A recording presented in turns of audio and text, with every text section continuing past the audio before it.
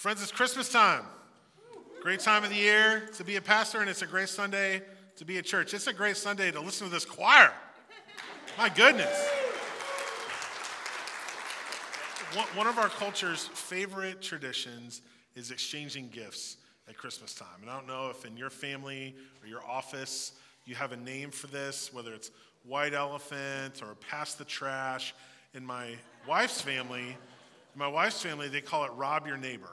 So it's a big, giant family, and everybody brings a little gift, which may or may not be desirable. You don't know until you find out when you unwrap it. And you put it in the middle in this big pile, and then you sit in a circle, and they pass around these bowls with 2 dice in them. And as soon as your dice add up to a 6, you go grab a gift from the middle. If you roll doubles of any number, you then get to steal a gift from someone else in the circle, because nothing brings in the Christmas spirit like spite and robbery, right? So that's one tradition that our family has. I worked with a friend in St. Louis who called these gift exchanges, she referred them as dirty Santa. And we were like, no, okay, we're not doing that. We can't do that. So if you're a dirty Santa person, bless you this Christmas. So this season, we're celebrating with this theme for our Advent sermon series, Gift Exchange. We're looking at the gifts that we can exchange with God, and it's in our favor. In the tradition of the church, the 4 weeks of Advent, which, as we already heard earlier in the service, mean coming or arrival from Latin. That's what Advent means. Each week we're going to light a candle, and that's to remind us of one of 4 things: God's hope, love, joy, and peace.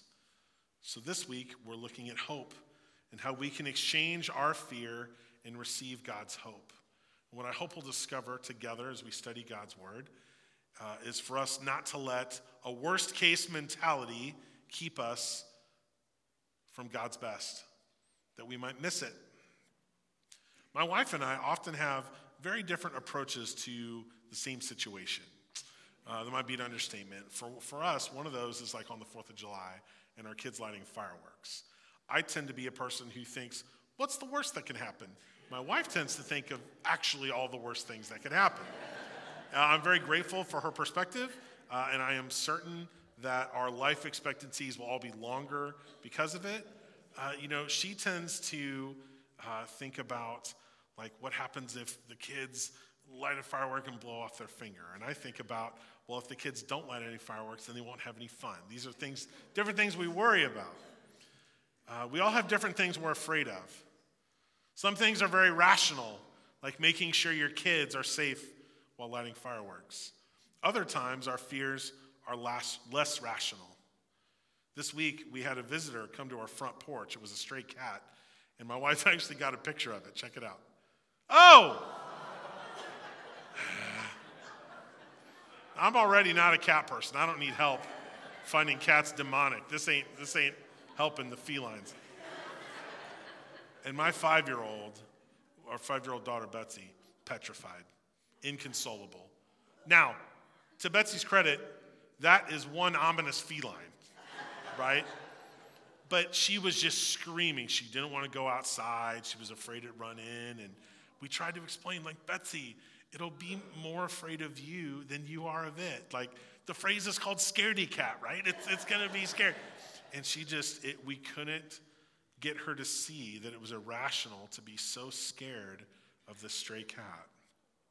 Now, what's even harder is getting over rational fears or dealing with fears that are very well-founded. How do we do that? In our scripture today, we're going to consider Joseph, the earthly father of Jesus, and all the different reasons he had to be fearful.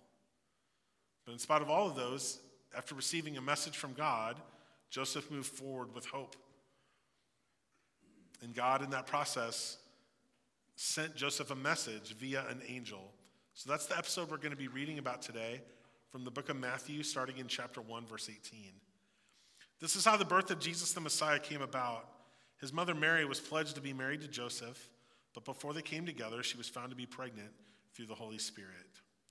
This word Messiah that's used in the first sentence, it's a very loaded one. It comes from the Hebrew word, which means anointed or chosen one. And the people of Israel had been expecting for generations a Messiah who would come and restore the greatness of the kingdom of Israel. This meant in very real geopolitical terms, like kicking out the Romans who currently occupied their country. That was what was expected of this Messiah. And so to connect what was happening with all the prophecies that had happened before, Matthew, the author of this book, when he uses this word, the birth of Jesus, the Messiah, it's as if he's saying, this is it. This is the thing we've been waiting for. And then we read about Joseph and Mary being engaged. Now, the cultural norms around engagement and marriage were very different in the first century than in 2022. Marriages were arranged, and when a young man and a young woman formally were betrothed by their families, there was a period of about a year or a year and a half before the actual wedding ceremony, but they were also considered somewhat legally married at the time, even in that interlude. And so before the actual marriage, if there were to be unfaithfulness or adultery, the only way that this betrothal could be dissolved would be through a legal reversal, which would have been equivalent to a divorce. And so a pregnancy before they came together would have been considered adultery and grounds for a legal divorce. But Joseph wants to treat Mary kindly under what he's perceiving the circumstances to be. There were severe punishments for adultery according to the Old Testament law. Now, we read a lot about those, like the woman is to be placed on trial at the city gates. We read less about what happens to the men in that equation, but that's another sermon for another time. In any case, this is what Joseph is considering, verses 19 and 20. Because Joseph, her husband, was faithful to the law and yet did not want to expose her to public disgrace, he had in mind to divorce her quietly. But after he had considered this, an angel of the Lord appeared to him in a dream and said, Joseph, son of David, do not be afraid to take Mary home as your wife, because what is conceived in her is from the Holy Spirit. So according to before the angel appeared in Joseph's dream, according to his understanding of the scenario and his understanding and tradition of Jewish law, he could have ended he and Mary's betrothal, but he receives a message from God. We get the word angel from the Greek word angelos, and this messenger tells Joseph in a dream, do not be afraid. I'd like to consider for a moment the very rational list of things Joseph has to fear. Right, I think we got a list of these. You know, that he's in a relationship where his future partner has already been unfaithful, that his new marriage will begin in scandal, that he and Mary will suffer from a social stigma and be ostracized even if they get divorced. Joseph could have been afraid about the circumstances under which Mary had become pregnant. Had she been victimized? Joseph could be fearful of raising a child that's not his own, which, as it turns out, is kind of true because he's told, I think, confirming what might be his biggest reason to fear, is that what is conceived in Mary is from the Holy Spirit. These are very rational things for Joseph to be afraid of. An irrational fear would be the Chiefs losing to the Rams today when they play their third-string quarterback, who I'm told's name is Bryce Perkins, going against Bryce Perkins today. So that's an irrational thing to be afraid of. But I think Joseph's potential fear, I think, would be a very appropriate and understandable, rational fear. When you hear that your almost spouse is with child, and the origin is the Holy Spirit. I think there's a danger in becoming too familiar with these episodes in the scripture. Like Matthew 1:20, what is conceived in her is from the Holy Spirit. That is a blockbuster, jaw-dropping concept. But when we get super familiar with Christmas, oh yeah, virgin birth, okay. When's the ham done? Like, we gotta, it's hard to get our minds into the frame of mind Joseph might have had. But this is a history-altering concept. And if I was Joseph, I think I would have needed a direct message from an angel in a dream, because this is a 100% crazy thing to believe. But that wasn't the end of the message. Verse 21 says that she, Mary, will give birth to a son, and you are to give him the name Jesus, because he will save his people from their sins. So we arrive at the English name or rendering Jesus by a long and winding road. The book of Matthew was written in Greek. Centuries later, that would be translated into Latin, and then from the Latin translated into English. So Jesus, what we render in English, comes from the Greek form of of Yeshua, which in Greek is Jesus, and that means Yahweh is salvation, or the Lord saves. Our equivalent to that would be Joshua. But it's likely, it's pretty certain, the word Jesus would have heard growing up as an adult wasn't Jesus or Jesus, it was Yeshua. That was the original Hebrew name. So I want to clarify this. You know I love my Microsoft Word charts. In Hebrew, it's Yeshua. In Greek, it's Jesus. In Latin, it's Iesus. And that's where we get the English word Jesus. So we get the name Jesus from Hebrew, translated into Greek, translated into Latin, translated into English.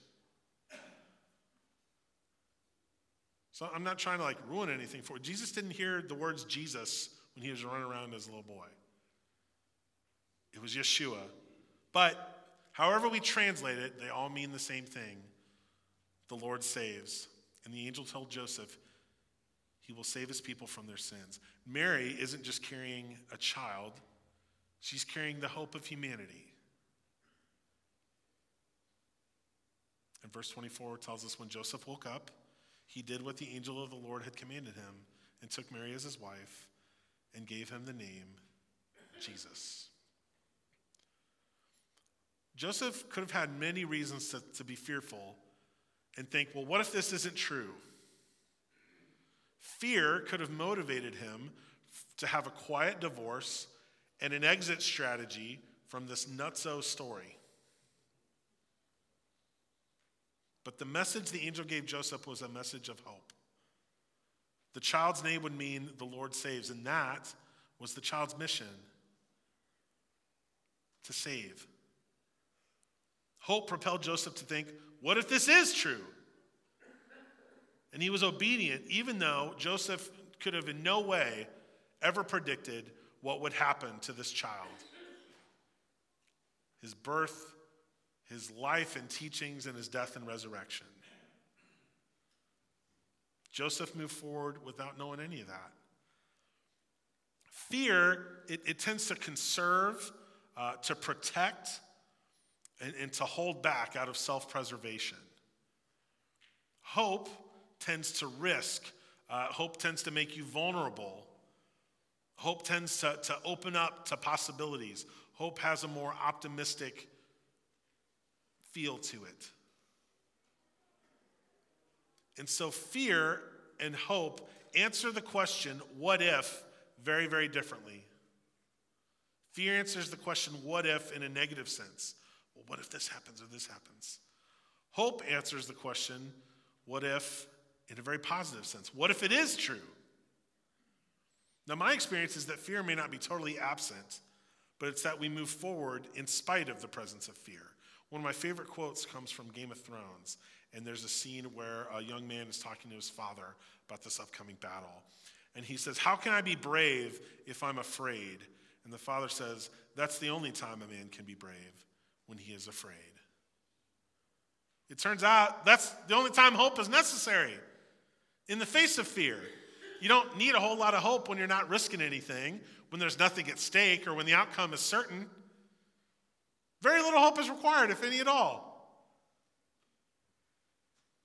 Hope is what we have in the not in the absence of fear, but in the face of it. And so this season, I wonder, what fears are you experiencing?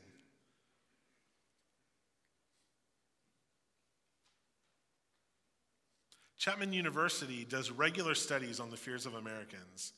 And when given a variety of phobias to select from, Americans consistently respond that their greatest fear is public speaking. More than strangers, more than heights, more than stray cats. Now, maybe you don't resonate with this, but as someone who speaks publicly with some regularity, I can tell you that I never sleep well Saturday night, and I typically feel sick Sunday morning. And I am 100% faking it right until about 10:30. Okay. By the time I get to y'all, I'm pretty warmed up.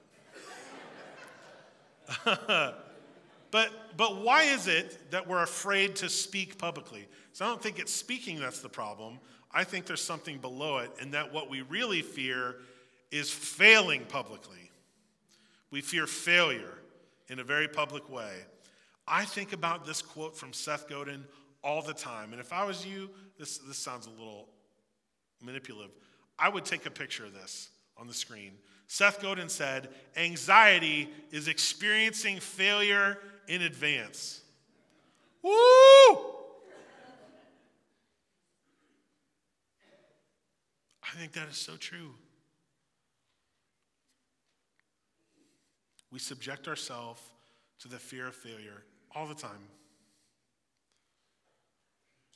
And Joseph could have foreseen his scenario with this worst case mindset, and he could have let his fear rob him of experiencing Jesus in the most unique way. One of two people to call themselves a parent of the Christ child. Now, what's at stake for us this season may not be as intense or historically monumental as parenting the Christ child, but I don't want some comparison to Joseph to minimize whatever it is that you carry in here with you. I think we could probably all make a pretty good list of very rational fears this season. How am I going to pay for all this? Maybe we fear facing the holidays again, or for the first time, without someone we love dearly.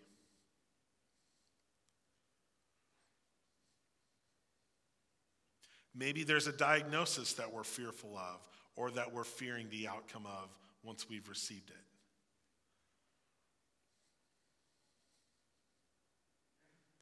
We just talked about forgiveness for 3 weeks before this. I think fear can keep us from attempting to reconcile. Well, what if they reject that concept? I mean, we could go, again, I don't need to name these for you. There's just a small sample. But I think we have very rational fears that happen all the time. I think a good question is, what might these fears be keeping us from? You know, it's like my daughter and the cat. If fear keeps us locked in the house, what might we be missing that God has for us outside? This worst case mentality, this experiencing failure in advance, it can make us potentially miss God's best. So don't let your picture of the worst case scenario prevent you from receiving or experiencing God's best vision for your life. So what if this Christmas we give God our fear and in its place receive God's hope? I have a friend who said to me once, Christians have a toxic relationship with hope. I about died on the spot. I was like, what? That's our whole deal. We're in the hope business. But the more I thought about it, the more I realized he had a point. You ever seen this meme, the "this is fine" meme? You ever see this? Everything's on fire around you, but you're just going to sip on your coffee and pretend this is fine, right? Hope does not mean pretending everything's okay when it's not, or just blindly expecting something to change for the positive. That's not hope. That's a wish. That's a wish. Hope is based on something real. In the New Testament, we read a lot of these letters. The fancy word for them is the epistles, letters written to Christian communities. And the author of many of them, his name is Paul. And at the beginning of all of these letters, most of them anyway, you see like greetings, customary greetings. And in one of those greetings, in 1 Timothy, we read this. This is how the letter starts. Paul, an apostle of Christ Jesus, by the command of God our Savior, and of Christ Jesus, our hope.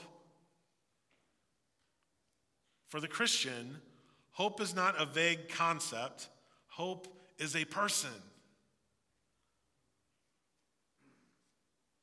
For the Christian, hope isn't sentimentality.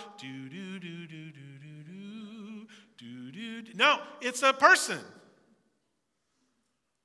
So when fear is keeping you in self-preservation mode, when you're stuck experiencing failure in advance, my hope for all of us is we can each receive the hope that God offers us. Hope for today, hope for tomorrow, and hope for eternity.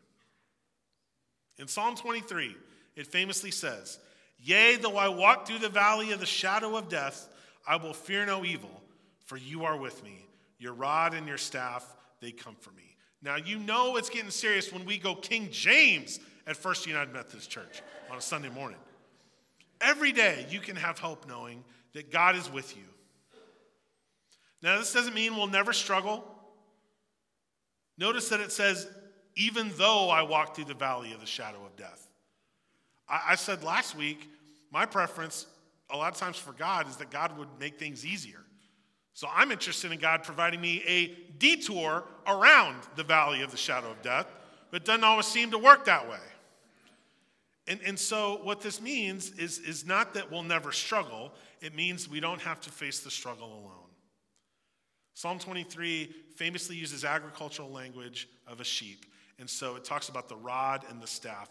The rod was a shortened wooden, almost like a blade, that was used to fend off and maybe even kill predators for the sheep.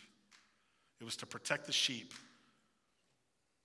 from animals that wanted to make the sheep the prey. And the staff, you can picture this, long crook at the end, and the staff would both nudge sheep when they got off track, literally, and it would also scoop them out of danger if they fell into some thistles or bushes or crags and rocks or all sorts of things. And I love this imagery because we can have hope that God will not abandon us to the threats of others, nor the trouble we get ourselves into. I will fear no evil, for you are with me. Friends, there's hope for today because God is with you. But there's hope not just for today, but for tomorrow. We read in Deuteronomy, go in Old Testament this morning. The Lord himself goes before you and will be with you. He will never leave you nor forsake you. Do not be afraid. Do not be discouraged. What a simple but revolutionary thought. That God goes before you. Before a contentious meeting at work, God goes before you. Before whatever junk you got to put up with from cruel kids at school, God goes before you. When you are praying for your grandchild that you love so much to find their way back, isn't it a good thing to know that as much as you love that child, it pales in comparison to God's love for them and that God goes before you? If we're going to try and do anything worthwhile, any type of change in our family, in our office, in our school, in our city, in the world, any type of change is going to require some sacrifice and it's going to require some risk. And those things can create fear. But don't let anxiety convince you that fear goes before you. Don't let the concept of experiencing failure in advance speak louder than the concept of Deuteronomy, that God goes before us. Let's not never try anything because we're afraid to fail. Let's not try to make any impactful change because we don't think it'll matter anyway. You can have hope for tomorrow because God goes before you. Hope for today, God is with you. Hope for tomorrow, God goes before you. And this hope we possess isn't just for today or tomorrow, but for eternity. And I love this scripture we're going to read. The Bible tells us very plainly that if this were the case, if it was only for temporal life that we believed in Jesus, it says people should feel bad for us. This is from 1 Corinthians 15. If only for this life we have hope in Christ, we are of all people most to be pitied. I just love that. I love straight talk from the Bible. If this is all made up, people should feel bad for us. When I read this verse, I think to myself, if I paid 60 grand to go to seminary for nothing, I'm going to be real mad. People should feel bad for us. If it's only for this life, we have hope in Christ. Whatever our fears and struggles in this unjust and dark world, they're ultimately temporary. Our hope isn't a wish, it's a person. We read this in the book of Hebrews. We have this hope as an anchor for the soul. Isn't that good? An anchor for the soul, firm and secure. It enters the inner sanctuary behind the curtain where our forerunner, another translation says, where our pioneer, Jesus, has entered on our behalf. We get a lot of imagery here from the Jewish temple. In the temple, there was a curtain that was a physical representation, a reminder, a metaphor of the separation between a holy God and sinful people. And what the book of Hebrews is telling us is that it's as if Jesus has tore away that curtain. He has entered in on our behalf and given us access to God once and for all, forever. Jesus promised us that I will come back and take you with me, that you also may be where I am. I read from John 14 in every funeral I can. Another place in that chapter, Jesus says, I will not leave you as orphans. I will come back and take you with me, that you also may be where I am. Friends, there's hope for eternity because God promised you.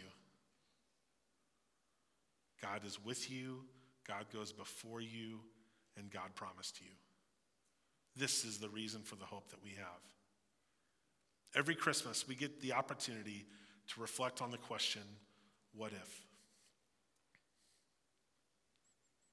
Now, do you default to this worst case scenario line of thinking? It's very easy and very understandable for fear to crowd out hope. Now, some of us do this because it's in our nature. And some of us do this because we've learned from experience. And I don't want to minimize those things. Friends, there will always be plenty of reasons to fear and to play it safe. The list of hypotheticals that give rationale for us to experience failure in advance is infinite.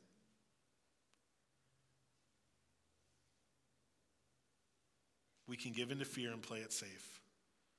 But I'm glad Joseph didn't. And my prayer is that you too can claim the hope of our Savior Jesus.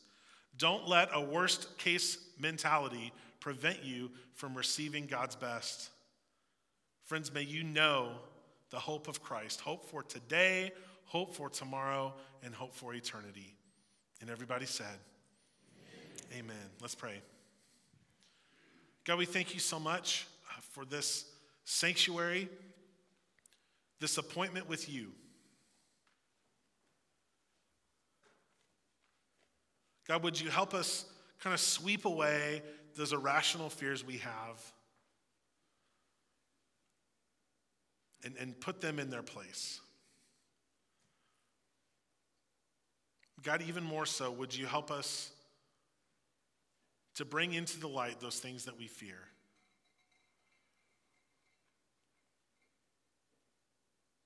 God, we have several excellent reasons to be fearful. And in this moment, I ask that you would let your word drown out those voices of fear. That you offer us an anchor for our soul. that with you our burden can be easy.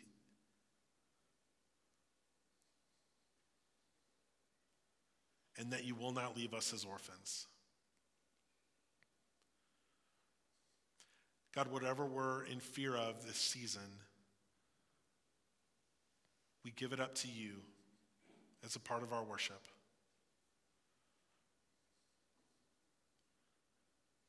God, if this is just one step in a long process, then we'll take it. But we want to receive your hope in the place of our fears.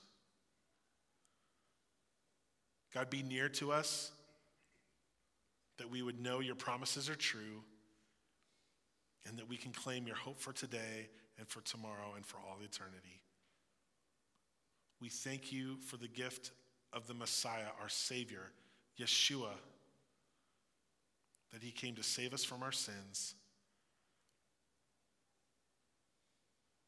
And God, we ask that you would give us the hope not just to endure until his return, but to help make your kingdom come on earth as it is in heaven. It's in his precious holy name we pray, this Christ child that we await. Amen.